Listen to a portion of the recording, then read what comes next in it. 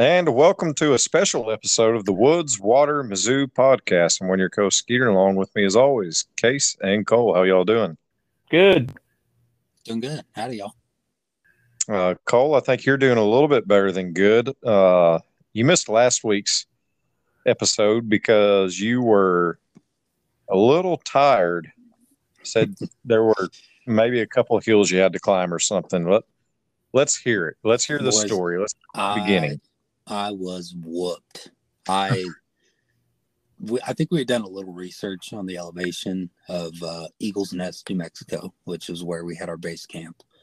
I think we were either told by family or something online was off, but we were originally told that Eagles Nest was around 6,000 or 7,000.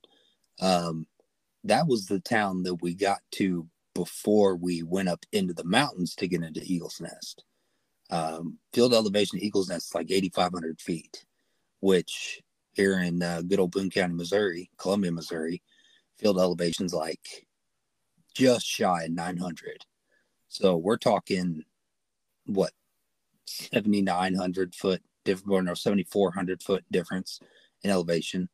So yeah, Dad and I packed up on Monday after I got off work.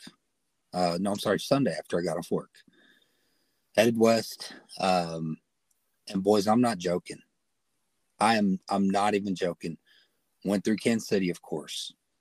As soon as we crossed over the state line, there was an immediate smell of shit. You know why that is? I'm assuming all the fertilizer plants or something. So it's funny you say that on a Kansas City local forum thing. A bunch of sewers had backed up in Kansas that day. On Sunday.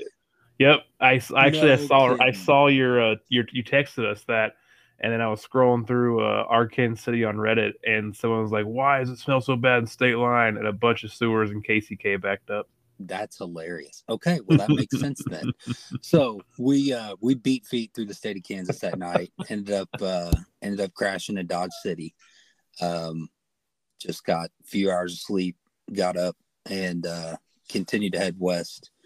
And before I left Missouri, I assumed we were going western big game hunting. It's much farther than anything that we would typically harvest here in Missouri. Depending on your farm, of course, but I had a little Bushnell 3x9 power scope that was probably good to 150, maybe 200 yards on a good day. And so I figured, you know what, I should probably upgrade my optics. I'm shooting a Savage Axis 308 and had taken it, got it mounted here at Bass Pro, had the gunsmith there mounted, and took it to the range the Friday before we were supposed to leave. I'd also upgraded my ammo. I was shooting 180 grain Winchester XP ammo. And I guess that specific rifle just does not like that round. Part of it also was that the scope wasn't completely sighted in yet. I think I probably could have done a little more tweaking, but it was all over the place. I'd be high right, and then I'd be low left, and then and I'm shooting on a lead sled too at a 100-yard range. So I was starting to get a little bit stressed about that. So fast forward to the trip out there, I had ended up going back and purchasing some ammo that I had shot previously with that rifle, the Remington 150 or Remington Core-Lokt 150 grain. And that had done real well for me on a hunt we went on in Texas. So Dad and I get out to just southwest of Raton, New Mexico, but before you hit Cimarron, New Mexico, just where there's absolutely nothing. And we stopped at the NRA Whittington Center. Fun fact about the NRA Whittington Center: it is the largest, by size, the largest outdoor shooting range in the continental United States. Take a stab at how many acres this property is. 400. Okay, 400 acres. Skeeter, what you got? Well, I guess this is like me laughing at y'all on your deer harvest numbers, because I was thinking like 30, 40 acres, but I went big. This range is 33,000 acres. Holy cow. Hell. I didn't go big enough. 33,000 acres. We're stopping and checking in, paying our range fees and everything like that, and getting an orientation of the property. And I'm thinking, why is this guy orienting me to the property? Like, it should just be like, hey, here's your sighting range. Here's maybe your clay pigeon or skeet shooting range, and then here's your small ammunition handgun range. And I asked him, I said, how big is this place? He's like, oh, he said it like it was nothing. He's like, oh, it's 33,000 acres. I said, how many? He said 33,000. I said, 33,000. Are you kidding me? Like, how far back does this place go? So anyway, we get up to the range, get everything dialed in, and continue to head southwest. We were up, kind of basically crossed over right where Oklahoma, Texas, and New Mexico all meet. So we went, a little bit southwest to get up into the mountains.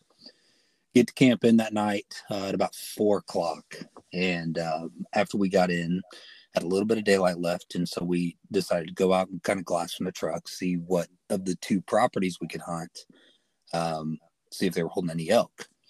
Now, one thing that we found out on the way out there was that, that there were 3 mountain lions that had moved in on one of the properties that we can hunt. And one thing that we learned was that anytime there's a mountain lion in the area, those elk just get out of there. I mean, they will completely abandon the area. They brought some mountain lion hunters in. They harvested 2 of the mountain lions because they were not only endangering some of the cattle in the area, but also the elk herd. But there was still one on the loose. Well, one of the properties didn't end up holding any elk essentially the entire time. And we kind of learned that the hard way. But the other one was a property that rested on Iron Mountain. Iron Mountain is 56 feet shy of 10,000 feet. It's a 10,000 foot peak, essentially. So Monday we did some glass from the truck. Didn't see anything, get settled into camp, and we decided we were going to hit it early the next morning. I'm going to go ahead and call him my uncle because he married my aunt from a previous marriage. So I guess by marriage he's my uncle. He had told us that this one property was, historically good for elk, but it was also that the property that had the mountain lions move in on it. So we took his advice. Tuesday morning, woke up, and let me tell you, it's so different from anything that I've ever done here in Missouri or in Texas or any other place that I've, had an opportunity to go hunt. Hiked all through those woods looking for sign. It was knee-deep snow. I think it was like 15 degrees that morning. And, I mentioned the elevation. Well, Tuesday afternoon after that hunt, we didn't see any sign. We decided to run over to Iron Mountain and start glassing that. And luckily we found a herd that just as they were starting to crest the peak of the mountain and go back on the backside and go down to bed, we decided, okay, we're going to give this a whirl. We're going to try and make a move. So go back, grab a quick bite to eat for lunch, let our gear thaw out from the knee-deep snow we were trekking through that morning, fill up on water, and we decided to hit the mountain. So we parked in Iron Mountain. If you can imagine, if you're looking at it, the left side of the peak is the steepest part of the mountain. Then it slowly trickles down just a little bit, maybe a few hundred yards, has almost a peak that's identical to it. And then after you crest that peak, there's a real steep drop into a saddle that has a third peak that's about 2/3 the height of the 2 main peaks, and that drops off down into a valley. So we decided to set up on a mountain that was just adjacent to that one and essentially glass and try and see what these herds were doing. There were elk tracks all over the mountain, and the mountain that we were on, called No Name Mountain, we decided to just kind of glass from there. And it's probably, I don't know, maybe 1 o'clock at this point. And I look over at Dad and I said to him, Dad, we're here. We're working with a pretty tight schedule. Let's move up let's move up to this point where if the elk are going to pop out, they'll be within 400 or 500 yards, which was farther than we were comfortable shooting at that point. As we move up to what we called the knob on Iron Mountain, we still just moved the valley of between the knob and just below the saddle where we'd seen a bunch of trails of elk pouring out and where we'd seen that herd go to bed. Well, as we get set up and as we're moving in on them, we start seeing elk trickle out, and they're probably maybe 700-800 yards away at this point, which is very far. But an elk that's so much bigger than a whitetail, 700 yards, you're thinking, holy smokes, man, we're right here in the game. So we move, close the distance a little more on them, and we get set up below this rock outcropping. And as we're getting set up, I'm ranging one of the lowest cows in the herd. And I'm thinking, boys, I'm not even in Mexico for 24 hours. I'm about to fill a tag. Range 300, range another one, 310. And just as, we're starting to get settled in and we're contemplating, okay, do we want to take this shot? And we're taking into account our dope chart, which for those that aren't familiar with the dope chart, it's essentially what your rifle is, what the ammunition is that you're shooting, and how far that round drops after you fire at certain distances. Mine specifically, I was 0 to 200. At 300, I believe it dropped like 5 inches. 400, it dropped 10 inches, and then it started to drop significantly after that. So I'm ranging. These elk are at about 300 yards on Tuesday night, and a snowstorm starts to move in. Very, very heavy snowstorm, to the point where even at 300 yards, it's greatly reducing visibility. And these elk were skylined on an adjacent ridge. So we decided after that herd had dropped over the ridge, we were going to go ahead and back out for the night. We just weren't comfortable shooting at that distance in a snowstorm at night on a mountain we weren't familiar with, and headed back to camp. So get back to camp, fixing supper, and Dad and I are just kind of recapping the day's activities and planning for the next day. And my dad, who's 52 years old, had said to me, and I never heard him say this before, he said, I don't know if I've ever been this tired in my entire life. I mean, he was absolutely whooped. And, Tuesday nights, that's the day we typically record. That's our first day to elevation. Boys, I was whooped. I mean, we were in bed by like 7:30 that night. So Wednesday morning rolls around. We go back to the property across from where we were staying, which they call the Gallagher Ranch. Gallagher Ranch still wasn't holding any elk sign, and we were feeling the previous day's hike on the mountain. So we decided to go back to camp. We're like, all right, we're going to go back out after that herd on Iron Mountain. So we go back, grab breakfast, basically the same thing as Tuesday. But on the drive out to Iron Mountain, Dad says to me, he's like, you know what? I'm feeling it. He's 52 years old at 7,400 feet of elevation increase of what we're used to. He said, what I'll do is I'll glass from the Jeep, on the road, which is about 1.25 miles, 1.5 miles from where I was planning on going up to get set up to see if those elk were going to do the same thing that they had done the night before. So we're like, okay, no big deal. He was going to turn the lights on to the Jeep if he saw elk coming out. And it was a beautiful day, high pressure, bluebird, light wind day. It was actually pretty warm where I ended up getting set up, and I'd set up at that rock outcropping that we were on the night before. So I'm up there and I'm set up. I got my, shout out to Vail Camo. I had my insulator system on. And I'll tell you what, boys, if you want to invest in some good camo and some good quality gear, that stuff kept us warm and dry the entire time. It's a waterproof, windproof bib and jacket system that, as long as you got a good set of socks and boots, I don't think that there's anything that would prevent you from hunting in that, conditions wise. So I'm set up on the rock outcropping, and kind of just occasionally peeking up on the ridge where we had seen elk, not only the day before, but also that morning. They were, of course, at the very tippy top of that mountain. If the peak was 99.44, I bet they were every bit of 9,800. So I'm sitting there set up, occasionally looking, all around me, trying to see and I'm hidden. Basically, I'm on the edge of a mini bluff, so to speak. Nothing that would come from over top of me could see me until it was right there, until I stood up. So I had great cover, was facing the southwest. So at one point I was so tired, I was like, you know what, I may just lay here and take a nap. I was like, no, you can't fall asleep. If you take a nap, you're going to miss Dad's signal, and you're going to have elk right on top of you, and you're not even going to know it.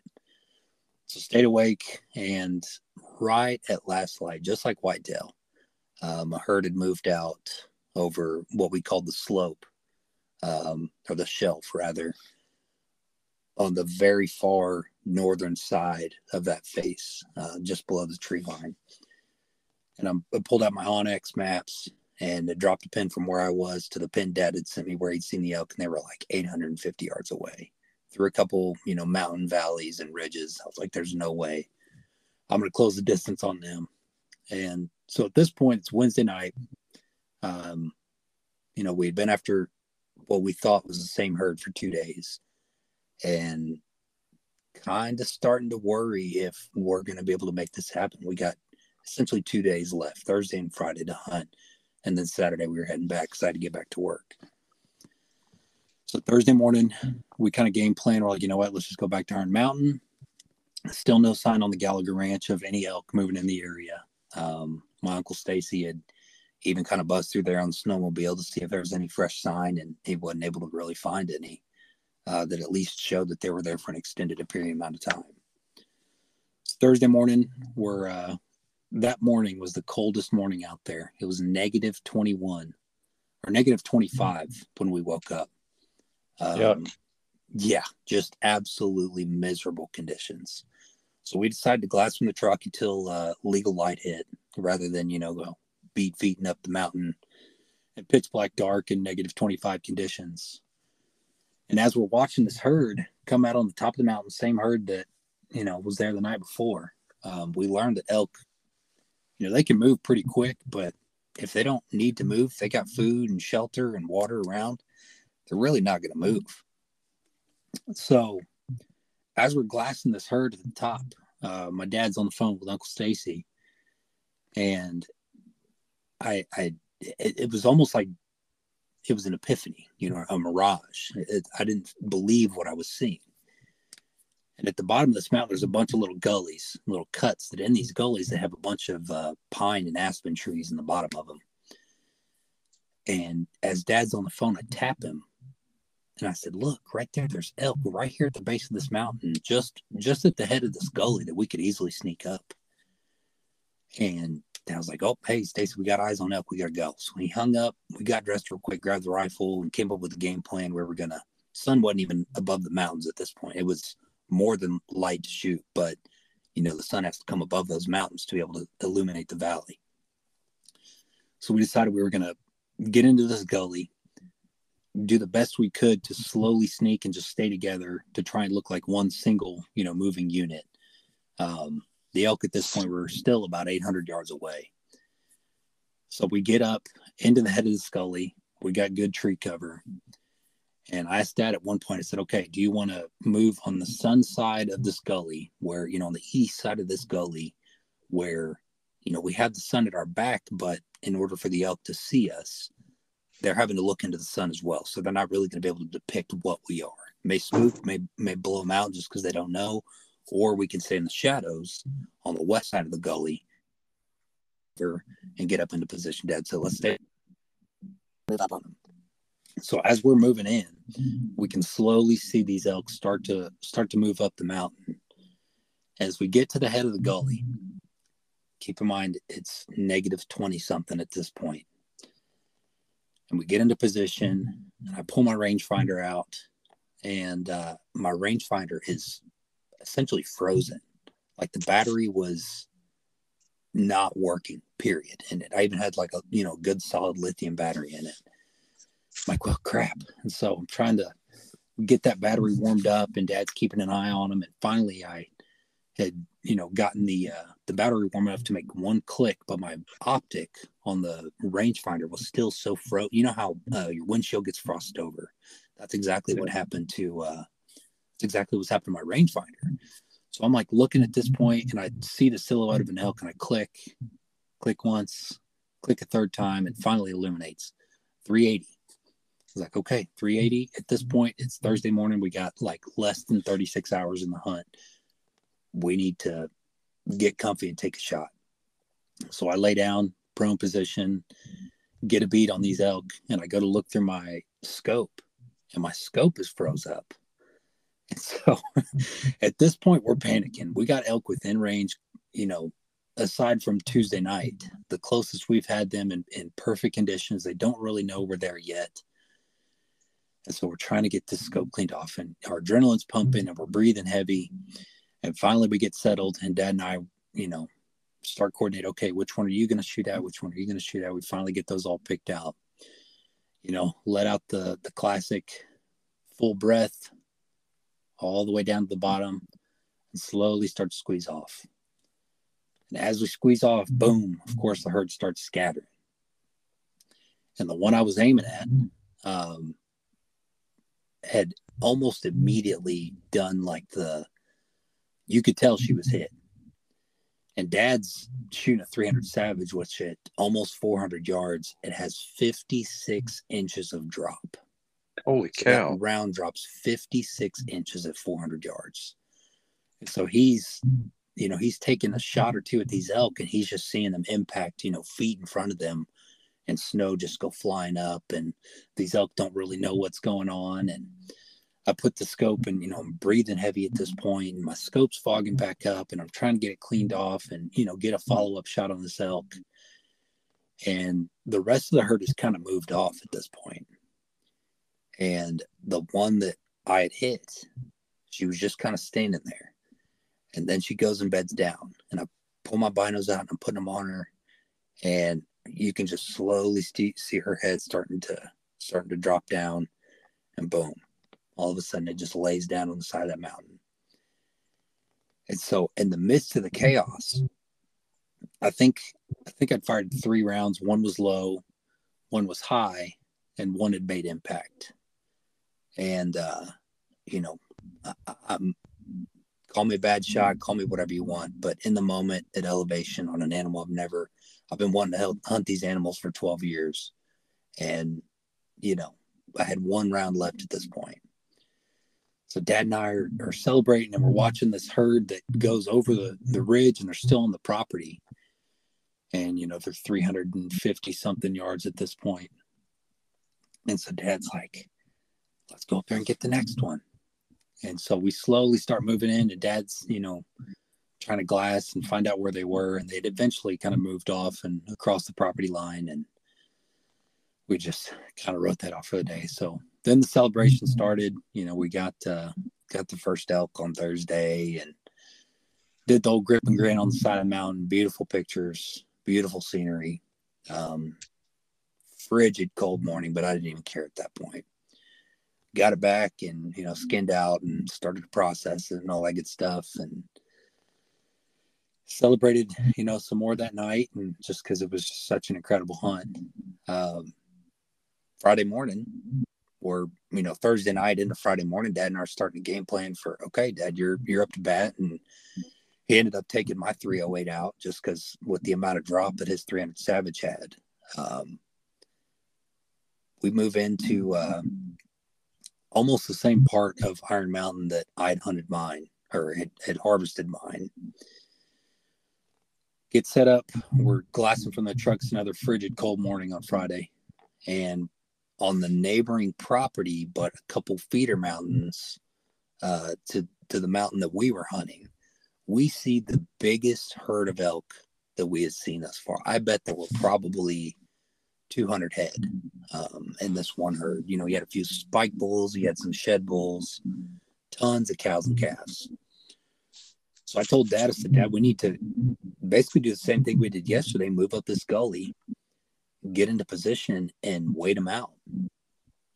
And we moved a little higher up through that gully that we had when I'd taken my shot. And as we're getting in, there was just a massive herd. I'd never seen so many animals in a herd like that before, and just moving naturally across the landscape. There were a bunch way up high on the mountain, probably 94 to 9,500 feet, almost near the top. And they just trickled all the way down to our same elevation. We have a pretty steep ridge and the property line right beside us. And as we're moving in, my Uncle Stacy's down the valley. We could see his pickup truck. So Dad shoots him a text, are there any to our north, which would have been just on our same elevation line, but across the property line. And as we're watching this herd, they're all jumping the fence and coming onto the property that we can hunt. And I bet there were probably 70 in this initial herd. I mean, they just kept coming over and over and over. So Dad drops his pack. We decided to slip back down to the gully. And in between us and where the elk were at this point, they were in a scrub oak patch, is what we were calling them. They're essentially a little teeny tiny hedge bush that produce a very small acorn in the fall, but they'll also eat the buds and some of the leaves, I guess, during this time where food is not readily available.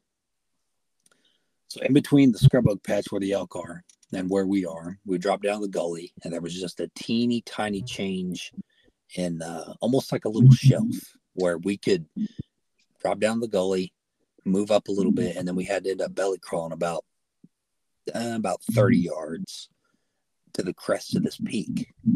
And I'd not made that same mistake that I made the day before with letting my rangefinder get in that super cold condition. So I have a FHF gear hand warmer that I'd taken 2 hand warmers and put inside of it, and then taking my rangefinder and put it in there so it would stay warm enough to where when I pulled out and needed to use it, it would work properly.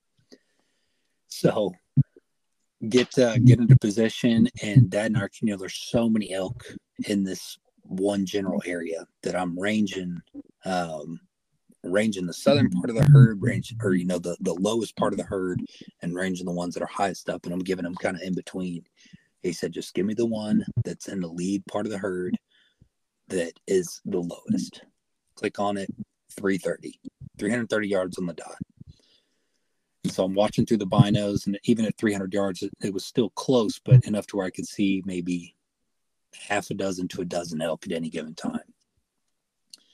He said, all right, you ready? And, I could tell he's getting ready to shoot this point. He's trying to get his adrenaline and his heart rate under control, get his breathing rate under control and all that. I hear him click the safety off and go ahead and put my fingers in my ears to, prepare for the gunshot. And no sooner than I got my fingers in my ears, boom. And I'm not even joking, boys. He hit that elk right in the base where the neck meets the skull and dropped her. I mean, just absolutely dropped her at 330. And then, of course, the herd goes scattering. And I'm like, Dad, you got her. We're high-fiving, hugging, and all that stuff. And it's just, when you go out of state to hunt and you're, working your butt off and things like that, and everything that we had done, to have it done on the last day, it's difficult because you're spending time away from your family, and, especially me with young kids, I'm missing them, missing out on things, even though it's just a 5-day trip. But to get that full experience on Monday glassing, Tuesday and Wednesday, hunting hard but getting skunked. Thursday got mine. Friday, Dad got his. And it was the perfect, bow to put on the end of the trip. We climb up to Dad's is the last part, and then I'm sure you guys probably got some questions, but climb up to where Dad's elk is, and it was the same elevation, right at 9,000 feet. And I'll be damned if the 2 elk that we shot weren't 80 yards apart. Mine on Thursday and Dad's on Friday. 80 yards. That's all it was. But I do have one question for you right away. You talking about being worn out in the elevation, and you're still National Guard with the Army, I believe. But how quick are you hitting leg day? Well, I'll correct you because in the Army, if there's any other military guys, I'm in the reserve, so I'm not in the Guard, but that's okay. We'll let it slide. Aside from climbing the stairs to get into the tower cab at the tower, I have done nothing but walk and climb those stairs for my legs, and that's it. They have earned a well-deserved break for sure. There you go. Well, it sounds amazing. Now you talk about the elk, and you said at the beginning that the elk will absolutely leave a property if there's any sign of a mountain lion. So, what other creatures did you see out there other than the elk? Yeah, good question. So we basically, as soon as we crossed over the Panhandle, Oklahoma, and got into the very northeastern part of New Mexico, saw a ton of antelope. Like to the point where when we stopped at the Fish and Game office in Raton, New Mexico, I'd even asked the lady who was, helping us purchase our permits. I said, it was maybe an odd question, but is antelope season open right now? She's like, no, it's closed. It closes in like November or December or something like that. But ton of antelope. We actually passed by Ted Turner's ranch, and he had a couple hundred head of buffalo out there. Saw quite a few mule deer. Saw the elk, of course. Saw some bighorn sheep in between Cuesta, New Mexico, and Red River, kind of down in a beautiful part of the Red Rocks in the mountains, the kind of foothills of those mountains areas. Coyotes and some rabbits. That's about it. So no mountain lions. Well, you forgot to talk about the prairie dogs in Kansas. I'm sure you saw plenty of them. No, they were all, I guess hibernating. I don't know what a prairie dog does this time of year, but no, we didn't see any of them. Yeah. What was the first cut of meat y'all ate? I'm sure you ate elk Thursday night, Friday night.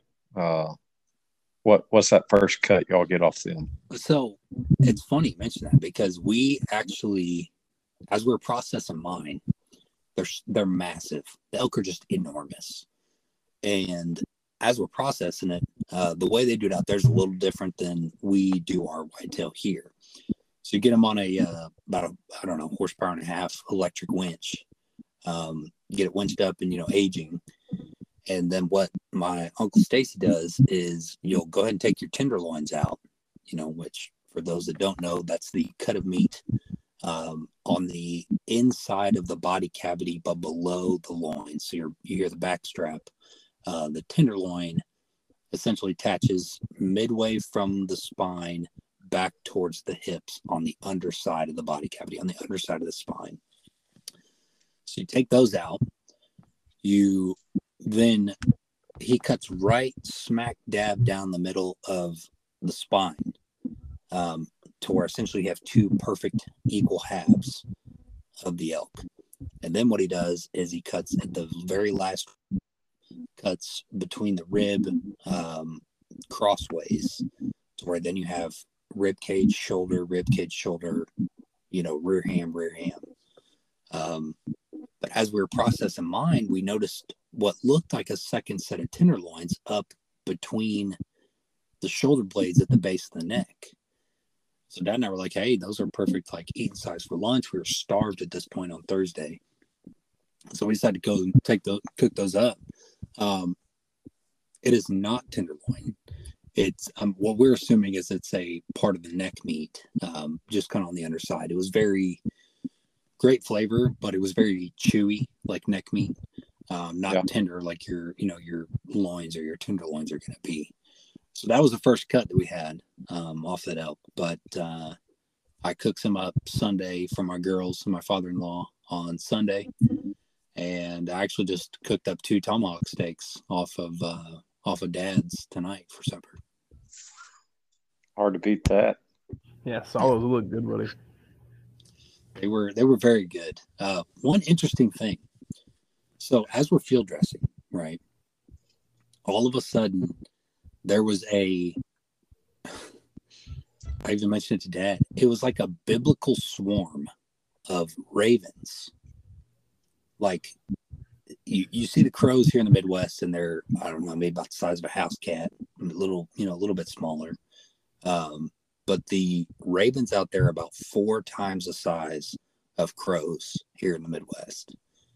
And I guess they either smell it or they hear the gunshots, and they come, I mean, it just in waves of, I don't know, maybe a dozen ravens at a time, to the point where there's probably close to 100 in and around your kill site. And they're just like hyenas or coyotes. They're just waiting until you're done. And the second you start dragging that field dressed elk down the mountain, and you just have your field dressing gut pile there, it is gone within 2 to 3 hours of the kill. Wow. It's incredible. It's gone. Like we got to the base of the mountain, and there was just a solid black spot. I'll send you guys a picture of the ravens just absolutely devouring that gut pile. Yeah, like they're scavengers. I guess that makes sense, right? I guess. But it just shows nothing goes to waste in Mother Nature. Yeah. Out there waiting for it all for sure. Nature has a way of cleaning itself up. Yes. But man, it was an incredible hunt. It really was. It was a good time, getting to just bond, with my dad. I'm fortunate enough to not only have my father, but to live in the same town as him. I live like 5 miles away from him. So, I see him on a weekly basis most weeks. But just to be able to accomplish a hunt that we'd both been wanting to do so long. And my dad grew up in New Mexico, and that was his first elk ever. That's cool. So for us to both get our first elk on the same trip was pretty awesome. No, that's really cool. I think that's kind of why a lot of us do this, is the bonding with family and friends and that kind of thing. I mean, obviously getting to meet a great end goal, and we all love doing it, but experience with your dad. It was a good time for sure. But do you have anything else you'd like to add to it, or anything in the days leading up to Thursday that you regretted and thought, should we have done it this way, or should I have make the wrong move, or I've never hunted big spaces like that. Everything I've done has been tight in the woods. So I guess it'd be a completely different mental capacity for me hunting something where you're looking at them that far away from you. It is. It's completely different. Not only from the elevation aspect, which we've mentioned multiple times, but the vast landscape. I mean, you're talking, you may go talk to a private landowner somewhere here in Missouri and ask to either rifle or archery hunt their property. And you may be dealing with, I'd say, probably 150, 200 yards is a good sized property in and around here. Out in the West, not just specifically New Mexico, but Western Texas and Arizona and Nevada, they don't classify their properties by the acres. They classify them by the square miles, which they call sections. And a lot of these are, 8 sections or 6 sections or whatever the case may be. All that's leading up to me saying that if you've ever wanted to go out and pursue something, mule deer, elk, any kind of predator, anything like that, if you've ever been wanting to go out and just get out of your comfort zone and go hunt, all it takes is a little bit of planning, a little bit of logistics, and just to go do it. And I have zero regrets on going on the trip, zero regrets on, stepping out of that comfort zone. We were fortunate enough to essentially have a guide in my uncle, but there's plenty of opportunities to go and do it yourself on public land, not just for, I would have loved to take a bull elk, but the experience to take a cow first with a rifle was phenomenal. I can only imagine taking a bull elk with a bow at 40 yards or something insane like that. It's worth it. So if you've ever wanted to go out west and go hunt and get that experience, just do it, man. And if anybody has questions on how to do it, I'm not an expert by any means, but I will facilitate those questions and try and help you the best I can. It's also a good time to remind everybody that the state of Missouri has an elk herd in southern Missouri. I do. And there is a lottery draw for their tag system, right? Yeah. Yes. I believe 2018, 2019 was the first season. I thought it was 2020, 2021, but okay. I guess it doesn't really matter. But yeah, tags come up. They're doing a little, but it's getting successful. It's really gaining a lot of people interested in it, for sure. Yeah. Same with the black bear too. I know they opened their bear season here in Missouri as well, and I think that's been going on for about the same time. I had a good friend of mine that had applied and was successful and got his section down in southwestern Missouri, maybe south central Missouri. I'm not exactly sure where, but he said it was a good hunt. Well, looking forward to the future to where Missourians don't have to go on those trips. Not saying there's anything wrong with it, but it'd be great to see the state have that across the board for everybody that wants to do it. Definitely. Yeah, I can't imagine. I can't imagine the day that we get to a point where I go and purchase my whitetail tags and I also have an elk tag. Yeah. I am very much looking forward to that day. I may be 60. I don't know, but who knows? Yeah, it may not be soon, but you got to think Missouri is a perfect state for that.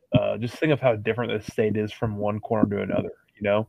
You go up where I hunt at, and it's a lot more like Wisconsin is, down there in where the Arkansas border, which we're having bear hunting down there, compared to out east in St. Louis or down to the Boot Hill. This state really does get the best of the entire country for hunting, and we'll take care of it, do some conservation, and we're going to get the elk hunting numbers up. We're going to get bear hunting numbers up. This state can be a true paradise, honestly, when it comes to that. It really can. That's one thing Dad and I talked about is exactly what you just mentioned. You go from the Missouri-Iowa border and it's, big agriculture, mostly flat. You're talking a little bit of timber, some rolling hills. Mm-hmm. And then you get down here to Jeff City, Columbia, middle Missouri. You're getting a little bit of not only bluff country in and around the rivers, but, also your river bottoms. Then you get into, just east of Columbia, you have big, huge sections of Mark Twain National Forest. And you get down to close to Skeeter's neck of the woods, and that's pretty much all it is big chunks of, the foothills of the Ozark Mountains and the Ozark Plateau. And it's a beautiful state for sure. I like to call the southern part God's country. A little biased to you. It is beautiful down there for sure. But yeah, it really is down there.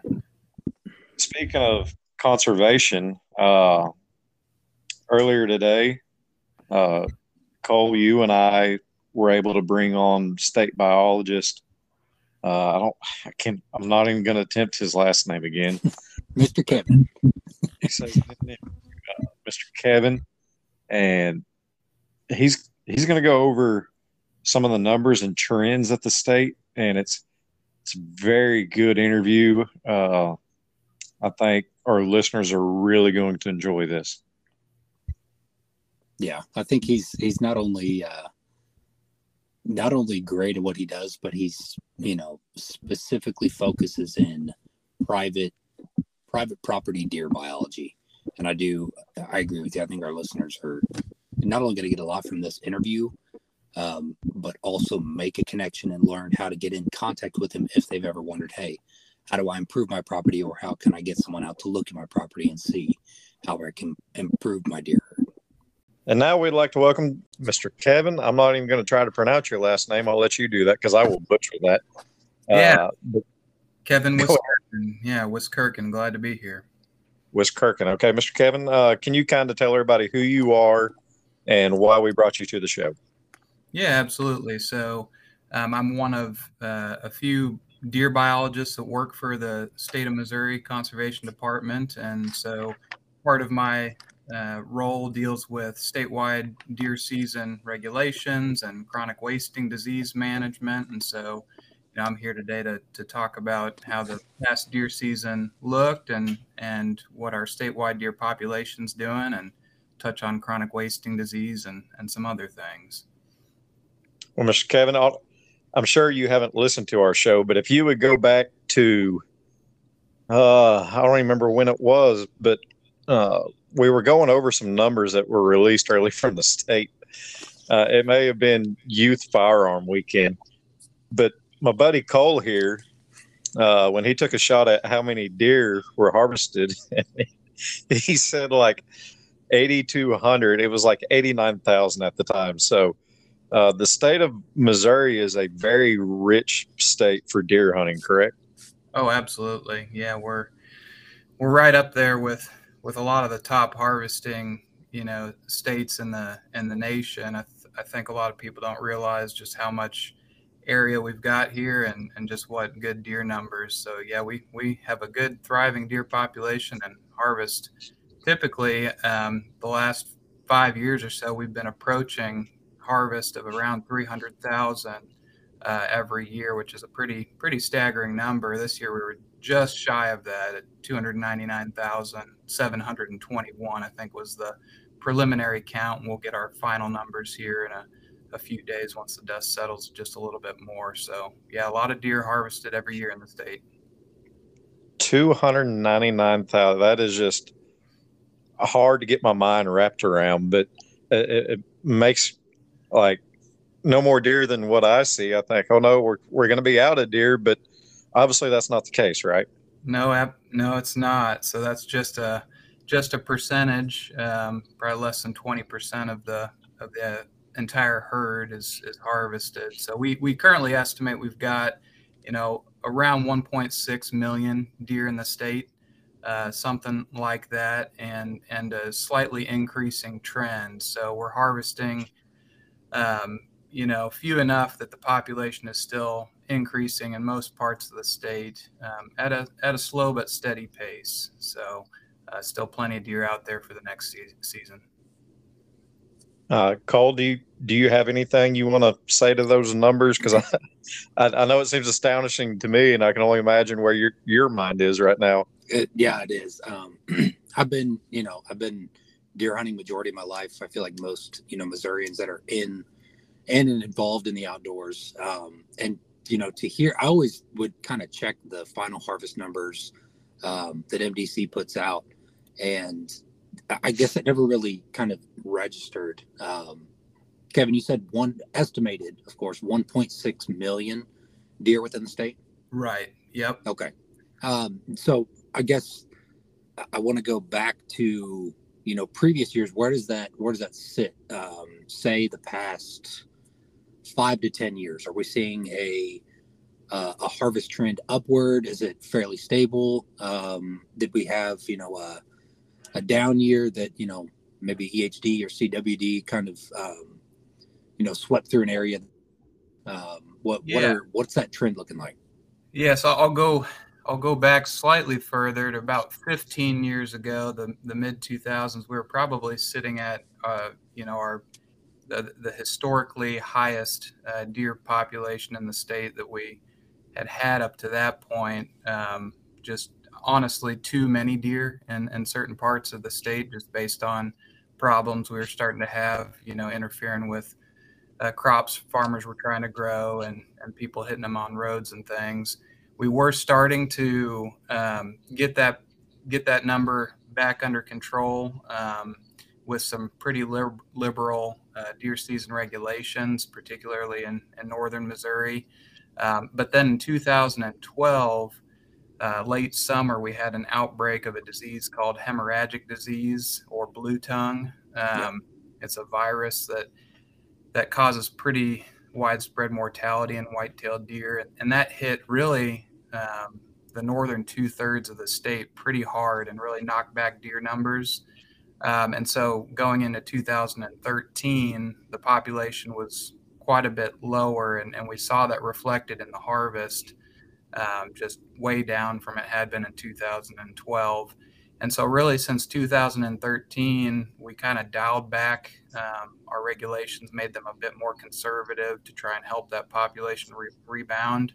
And we have seen a steadily increasing trend in harvest and our population estimates since 2013, a pretty steady and stable increase. And so today we're, in most parts of the state, pretty well back to where we were pre-2012, that really bad hemorrhagic disease outbreak year. There are still certain parts of the state where things haven't fully recovered, and there's some other factors that might be playing into that, some changes in the habitat that's available to deer today compared to 10 years ago. But by and large, we're back to where we were. So, today sitting close to, a record deer population once again.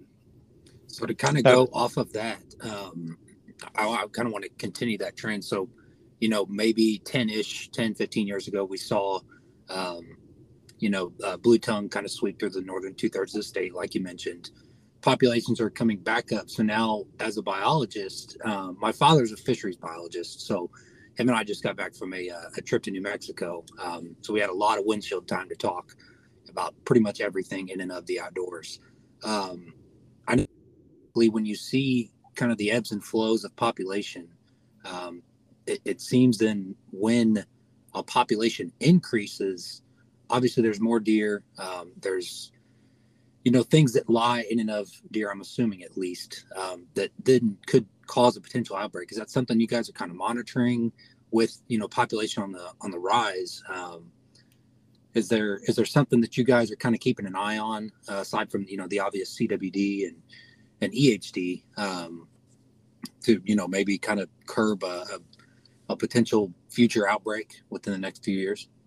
Yeah, so Missouri is pretty fortunate. We've got a pretty vocal community of hunters and just public citizens that are pretty willing to contact us as they notice things, see a sick deer. We get reports of all kinds of things. And so that gives us the ability to keep a pretty close tabs on what's going on with deer populations in different parts of the state, particularly as it relates to disease issues and that sort of thing. So we do rely pretty heavily on that kind of feedback and that interaction with the public to let us know when things are going awry. That was really how we got those early clues that we were entering a severe hemorrhagic disease outbreak back in 2012 was from those reports. And then we started following up on some of those and actually sampling the animals and getting confirmation that it was the hemorrhagic disease virus. So a lot of that, starts with that communication we get from the public. So that's really kind of our pathway to a lot of that monitoring. But besides that, we've got a whole wildlife health program within the agency. They oversee a lot of the chronic wasting disease monitoring and surveillance and management that we're doing in the state right now. Another hot topic right now is avian influenza that's spread through this part of the nation, and so they've done a lot of monitoring and sampling and things like that for that disease. So they obviously cover a lot more than just deer, but there's a whole team of folks there that are kind of constantly monitoring the disease issues that we might come across in the state. But speaking of diseases, I know back on opening weekend of firearms, I believe it was 34 or 35 counties, you had mandatory testing for CWD. Can you kind of go over those numbers? Because that seems like a real focus of the state this past year is the CWD. And what did y'all kind of learn, and what are we looking at for the future of the state with it? Yeah, so, CWD is chronic wasting disease. It's been, in the state for around a decade. So 2012 was the first year we found the disease in the wild free-ranging herd in the state. And with that first detection, started to establish a CWD management zone. And as we've found the disease in new parts of the state, that zone has expanded. So you're right, this past year, I think it was a 38 county management zone. And within a subset of that, 34 of the counties, we had mandatory requirement the hunters present their deer if they harvested it on that first weekend of the November portion of deer season for CWD sampling. So we've been doing that since 2016. So it's not necessarily a new thing, but it is an important part of our disease surveillance. And that's, it's a huge undertaking and a huge ask of hunters, certainly, but it gives us a great way to monitor where the disease is located and how prevalent or how common it is within parts of the state where we've found it, but need to get a better understanding of, okay, just how many deer are sick with this disease. So this year, that effort gave us about 20,000 samples. So we sampled about 20,000 deer for the disease, and found a few sick ones in there. And so that gave us a better understanding of where exactly the disease currently is. And then we can work with, the idea from that is then we can work with landowners in those areas where we know we have the disease to try and do some more intensive management to keep it, to keep it somewhat contained if we can, but to limit how many additional deer might get sick with it. So certainly an important part of that management. Yes, sir. Do you foresee the trend of harvest numbers increasing, or the deer population slowly increasing as well? Like, I know COVID changed the way we do life. I think it got a lot more people outdoors because they were tired of being cooped up in their house. But what do you see projection wise? Let's say the next 5 years for the state. What can we expect? Any big changes in harvest or hunters?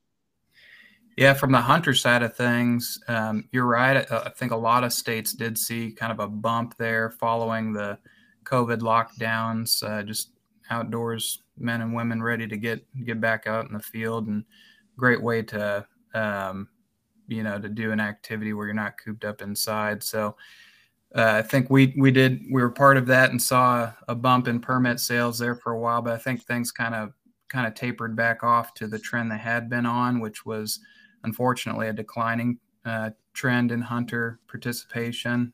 So again, going back to around 2012 again, was kind of our peak in hunter numbers. And it's been kind of steadily decreasing since then, particularly those hunting with a firearm, which is the bulk of our deer hunters in the state, are firearm deer hunters. We've seen a little bit actually of an increasing trend in archery deer hunters, I think, because of some of the additional opportunities that have been created for archers in Missouri recently. One of which is allowing crossbows, so that helps get hunters into archery hunting a little earlier and help a little younger age, and helps some of those older hunters stay with it for longer. So a little bit of different trend in the archery realm, but overall seeing a pretty steady market decline in hunter participation over time. And that's certainly a trend beyond just here in Missouri or even the Midwest.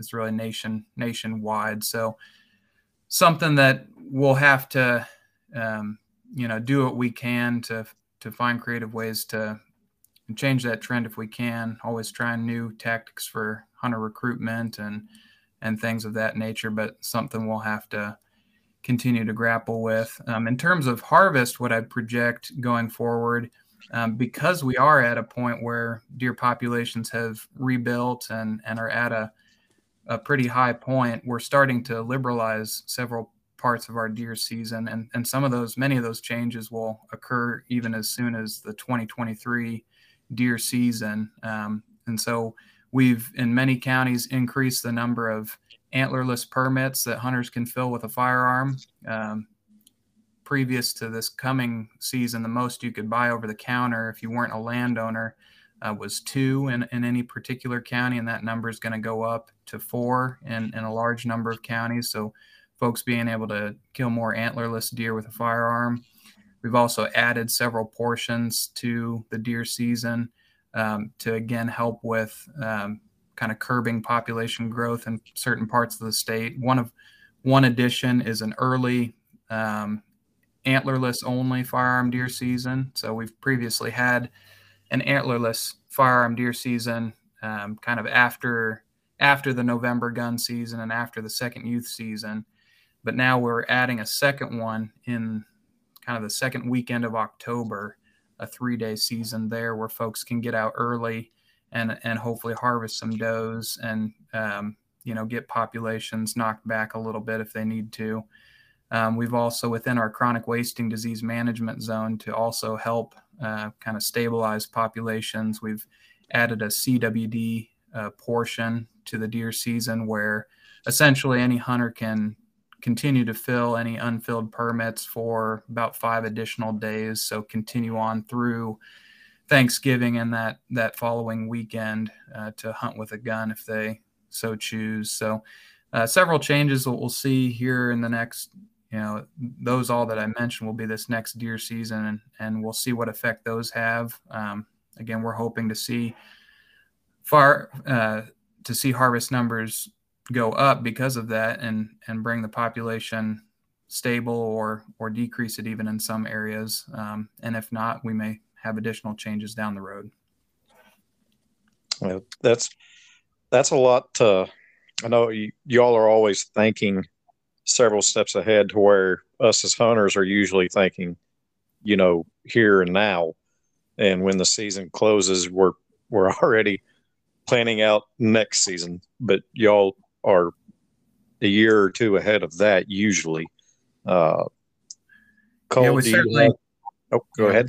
I was just going to say we certainly try to do our best with that regard. I think from the outside looking in, a lot of times it seems like the department is slow to react or kind of reactive, and part of that is just due to the regulations process that we have to go through. We can't just flip a switch and make changes to regulations. It's all backed by approved laws and things so that they can be enforceable, and there's a process there. So there's a bit of a lag time once we see that a change needs to be made, a little bit of a process there, but we do our best to try to stay ahead of things best we can. Yeah, that was going to be one of my questions, kind of following up. Me personally, ever since I've gotten to archery hunting about 5-6 years ago now, it's pretty much all I do. I mean, I love the challenge. I love the intimacy, I guess, of archery hunting. You know what I mean? You're taking your range from, depending on where you're hunting, 150, 200 yards with a rifle to basically right in your lap with archery. Now, the changes in the antlerless portion from post rifle season, that post rut, first initial rut time frame, to now before, is that something that is kind of correlated with increase in population? Is that something that, hey, maybe we're not, come the firearm season, of course, everyone's trying to harvest a buck, but also, to curb these numbers, is that something that you guys implemented in order to, keep that population stable, for the most part, from a healthy aspect, at least? Is that something that you guys looked at?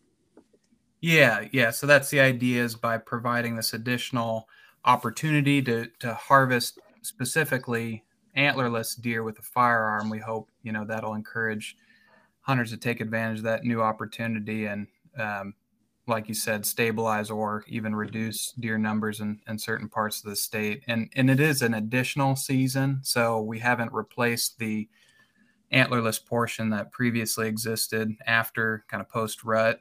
So anywhere where that season was currently in place, we've added the additional early antlerless portion of firearm deer season. And we took quite a bit of care thinking about where to place that season. We wanted it, late enough in the year that we're past most of those hot nights where folks, just don't want to sit out there and sweat while they're hunting. And if you get a deer, it's cool enough, you feel like you can deal with it right and not worry about the meat trying to spoil or something. But then early enough too that we're not getting into, where the rut's really starting to pick up and a real prime time for archery hunting. So we wanted to kind of stay out of that area too, as well as for folks that are mindful of putting pressure on bucks and things like that as we're getting toward the rut. So we feel like we kind of found that sweet spot for folks that want to fill the freezer early, to get out there and do it efficiently. But, prior to getting serious about buck hunting or something like that. Now, from an aspect of not only harvest but permit sales, historically Missouri has been a non-resident, over-the-counter, go to your local Walmart or fish and tackle store, anywhere that sells a permit and license and tags. Has there been any discussion? I don't know if you can disclose this yet or not, but a lot of our neighboring states are non-resident draw systems.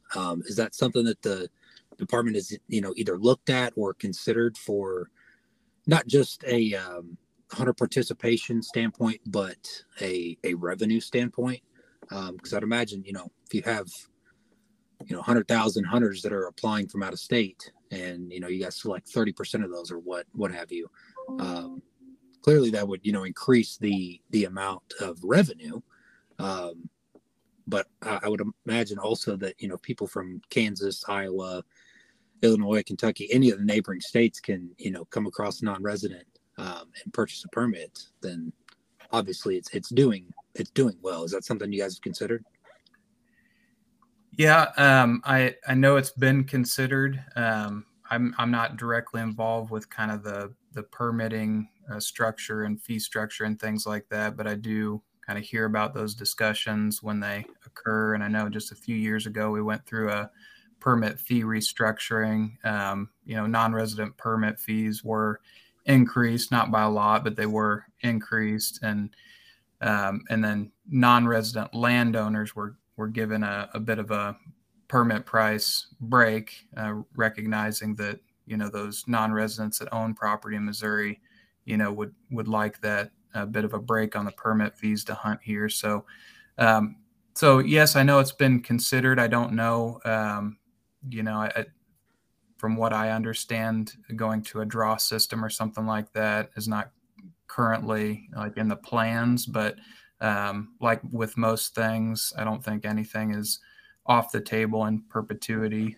So it's something that will continue to be revisited. I do know, we hear frequently from residents that would like to see going to something like that, where it's not quite as easy for non-residents to hunt in Missouri and not for as little as we do charge. But I think we've always taken the stance of, just trying to create opportunity for residents and non-residents alike, and try to allow folks to establish those traditions of going to your hunting spot that you've been going to for the last 20 years. We all hold those places pretty near and dear to our heart. And there's a lot of non-residents too that have established those traditions. So just a lot of things to take into consideration whenever you're talking about big, large scale changes like that. So, well, Mr. Kevin, we could sit here. I know Cole and I could sit here and talk deer hunting with you all day and numbers and trends, but I know we don't want to keep too much of your time from you. If you wanted to give a little plug to the program you're with the state and how anybody could reach out to you if they're interested. Yeah, that'd be great. We were talking before the show about my title. It's the Private Lands Deer Biologist. And so I do get a opportunity to work with landowners to help manage their deer on their property a bit more closely than some others, particularly through a program called DMAP, which stands for the Deer Management Assistance Program.